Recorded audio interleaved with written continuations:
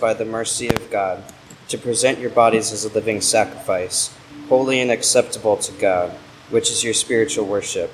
Do not be conformed to this world, but be transformed by the renewal of your mind, that by testing you may discern what is the will of God, what is good and acceptable and perfect.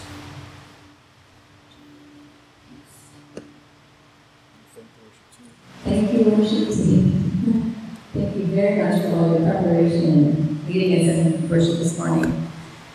Good morning, Hampden United Methodist and City Harbor Church. I'm Pastor Rebecca, and I am going to start this morning going into the Word of God. And Gideon just read our main passage for today, Romans 12, 1 and 2, and also the song we just sang is from that. And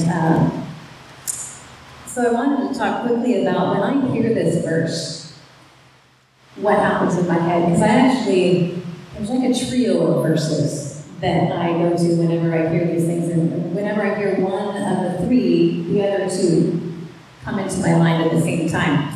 And starting with the Romans 12, 1 and 2, it says, don't be conformed to the patterns of this world, right? He's telling us the world is going to try to tell you to do all kinds of things, right? Look for money, look for fame, do this, do that. But what is it that God is asking us to do? And these verses that kind of come together with this other one have to do with the renewing of our minds and letting God change our perspective on how we see what we do every day. How do we live our daily life as a sacrifice? So the first verse is Colossians 3:23. And it says, work willingly at whatever you do, as though you are working for the Lord, rather than for people. Remember that the Lord will give your inheritance as your reward, and that the master you are serving is Christ. I love this because this is such an assurance that no matter what we're doing throughout the day, we have an opportunity to do it as a thank you response to God. To live our lives in everything we do, whether it's doing the dishes, whether it's cleaning your car, or going to your job, or taking care of your kids, or resting. Some of you need to hear that word today, resting. That we can do each of those things as a way to worship God. So then the next one is Philippians 4:11, and I'm going to start with the second half of that verse and go through 13. I have learned to be content with whatever I have. I know how to live on almost nothing or with everything.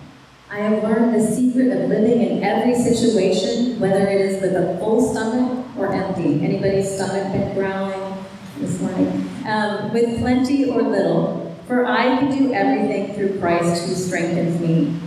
When we live a life that's open before God, and we learn to lean on Him, and we have this give and take of everything that I do, whether my job is something that I love or whether it's something that just pays the bills, when we can do all of these things with a heart that's pure before God, and when we live a life that's good thanksgiving, and we are content meaning, this is hard, right? I'm not feeling good, but thank you, God. And I don't know where the money is going to come for this bill, but thank you, God. Or, this is an amazing summer. Thank you, God, for the family time. Thank you for the joy. Thank you for our vacation. Whatever it is, negative or positive, when we learn to live every emotion, every aspect of who we are truly living as a living sacrifice to our God. And He adores us for that. Thank you. Oh, yes. Pastor Galen, would you please? Thank you. Oh, yeah. Thank you, Pastor Rebecca. I just want to add on, and share a little bit about some of the ways that I think we can live out this passage, and some of the ways that I see this passage being lived out. Just to share a few stories sort of from our congregation, just as a way that you can sort of get to know us, those of you who are from City Harbor, and to kind of see what happens throughout the week. Now, as was read in Romans 12:1, Paul, writing to the Christians in Rome, says, I appeal to you, brothers and sisters, on the basis of God's mercy, to present your bodies as a living sacrifice, holy and acceptable to God, which is your reasonable act of worship. And so often in Scripture we see body, mind, and soul wrapped up. So when Paul is saying here bodies, it's our whole self as a sacrifice to God. Now in ancient Judaism, sacrifice was often used figuratively to connote praise and worship. In Psalm 141, verse 2, for example, the psalmist says, let my prayer be counted as incense, and the lifting of my hands as the evening sacrifice. And so Paul is drawing off of this imagery of our prayers and praise being a sacrifice to God. But here he's extending the metaphor even further to connote not just singing and praying, but a whole lifestyle marked by worship. Our daily lives, whether at home, at school, at work, are to be forms of worship to God.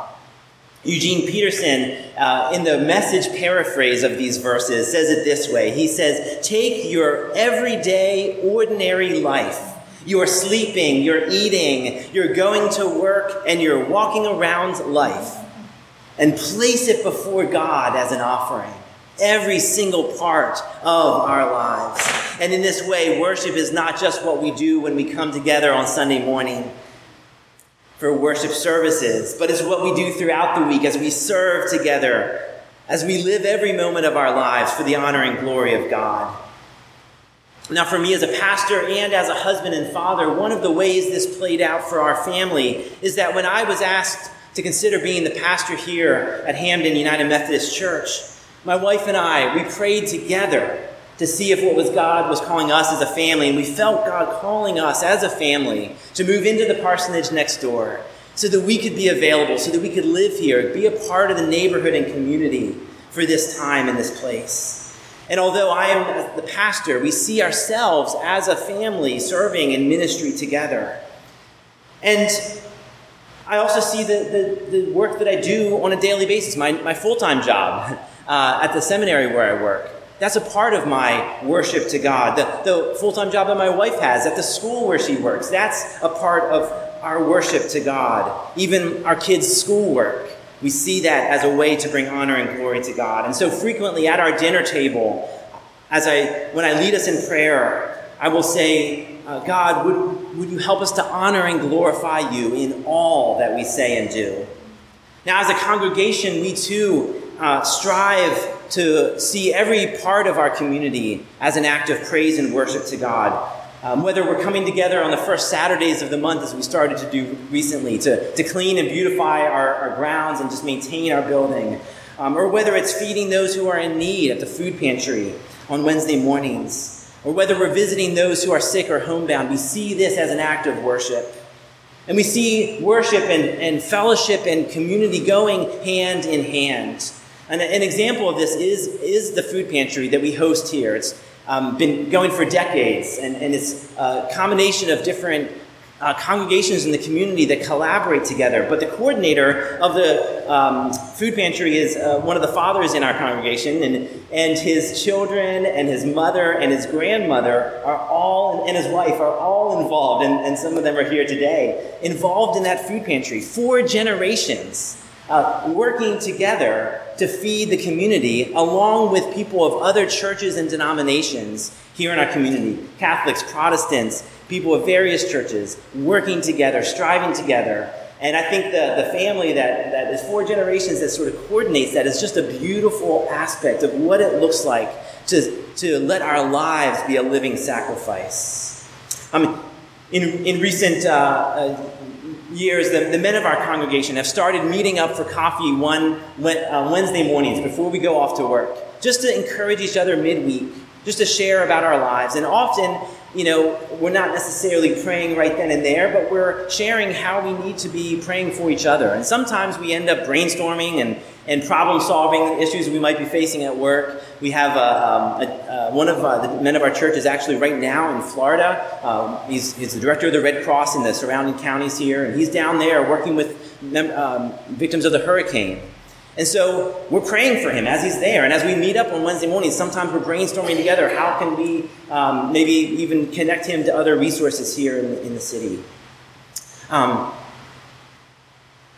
The young adults of our congregation, too, they meet up bi-weekly, every other week for Bible study and prayer and fellowship. And this has become sort of a safe haven, I think, for some of the young adults who maybe would otherwise struggle to find their place in the church. And one of those young adults has actually started serving by cleaning on a regular basis for one of the older members of our congregation who can't make it out to church.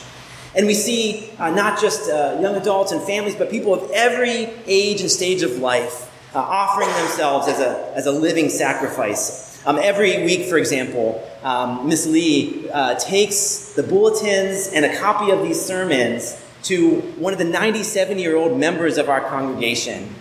And she stuffs and folds the envelopes and sends it out as a mailing to all of the other shut-ins so that they can stay connected.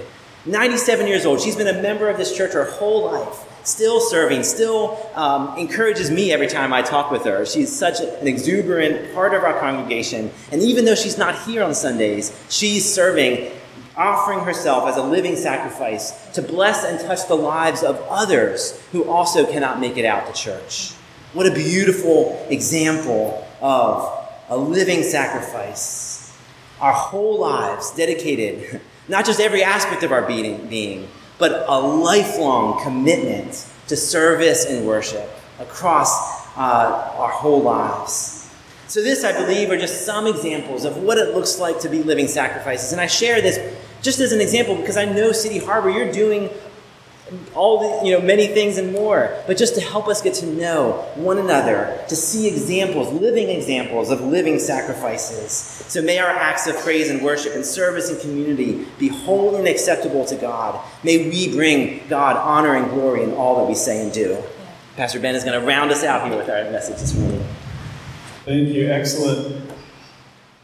These passages give us this view of God has been merciful. God has been gracious, so we live as a living sacrifice. Our life, our daily life is a spiritual worship. And Eugene Peterson, who pastored in the metro area here, his words around that are so helpful to us. It's helpful on days that are good and easy, and it's helpful on days that are hard. You ever had a bad boss? I've had a few. And as I was, I had one in particular who was notorious for unrealistic expectations that would change. And change often. And then to be actually kind of verbally abusive when you weren't meeting the expectations. And you know that this is a fun time of the year for a lot of kids and new opportunities and new things, and teachers and parents. But also sometimes our wonderful, beautiful, brilliant, amazing children can be challenging. Can have unrealistic expectations. And sometimes the circumstances of life can be like a bad boss. Can dictate to us changing, unrealistic expectations, feel unsafe. Sometimes the circumstances of life are like that. And this was when a part of this passage really clicked for me. Oh, I don't live, I'm not doing this work in this job for that boss. I'm doing it for God. As a thank you to God for saving my soul, for giving me life. It's a spiritual worship, a living sacrifice. And I'm so thankful that, that the idea that we came up with to get to know each other better as churches. We've heard so many wonderful examples from yours. And in ours, I've seen that as well. So this past week when, illness, hit one household, we saw another household with 4 kids make a 3-course grand meal and take it over to their house. And Kristen take it over to Leah. What a blessing it is when things are difficult And I know that there's personal relationship, and so there's personal motivation, but I also know that that is just one of many examples of where the motivation is because of God. Right. There's this gratitude because of God. And so there's doing the small things, even when life is difficult, when challenges are difficult, as a dedication for God. I know that for Chris, for the people in the worship team today, there are challenges in life, and there's a dedication that it's a motivation for God. It's not a performance of an event that we attend. And we see that walked out in our small groups too, as I've seen so many in the City Harbor family, whether it's searching the scriptures on the difficult questions of today, or just loving on each other, listening to each other, praying for each other. We've seen that example week in and week out, where you have been an amazing encouragement to each other. And I know that at times it's been challenging, but you've done it for God. Not out of a motivation because the other person makes you happy. And when the most difficult years from the COVID, when we were helping distribute groceries and in connection and partnership with Hampden United Methodist and helped distribute, 95% of them delivered 1.4 million pounds of groceries. And I know that there's easily been that's come through this building. I know that as we've done Celebrate Recovery, where we've served people here in the community, but also in prisons for several years with biblical 12-step help, the motivation has been because God, as a living sacrifice, as a spiritual worship, where we have gone to court dates, where we have written letters, or we've provided for a few years housing for multiple participants, where we've provided re-entry help for people coming out of incarceration. And in a lot of cases, that means that individual now is healthy and strong enough that they move out of the community and out of state to other family members. Our motives, I've seen the volunteers of our church tested over and over, proven to be true, that the service was for God. Not to be complimented by anybody else, not even just for the person, but an act of spiritual worship. And I know that as we get to know each other better, those that are present today physically, and those who are not and will be in the month ahead, I know that there's a love for each other in this community that is also born out of that same motivation. Amen? Pastor Galen, will you come? Thank you.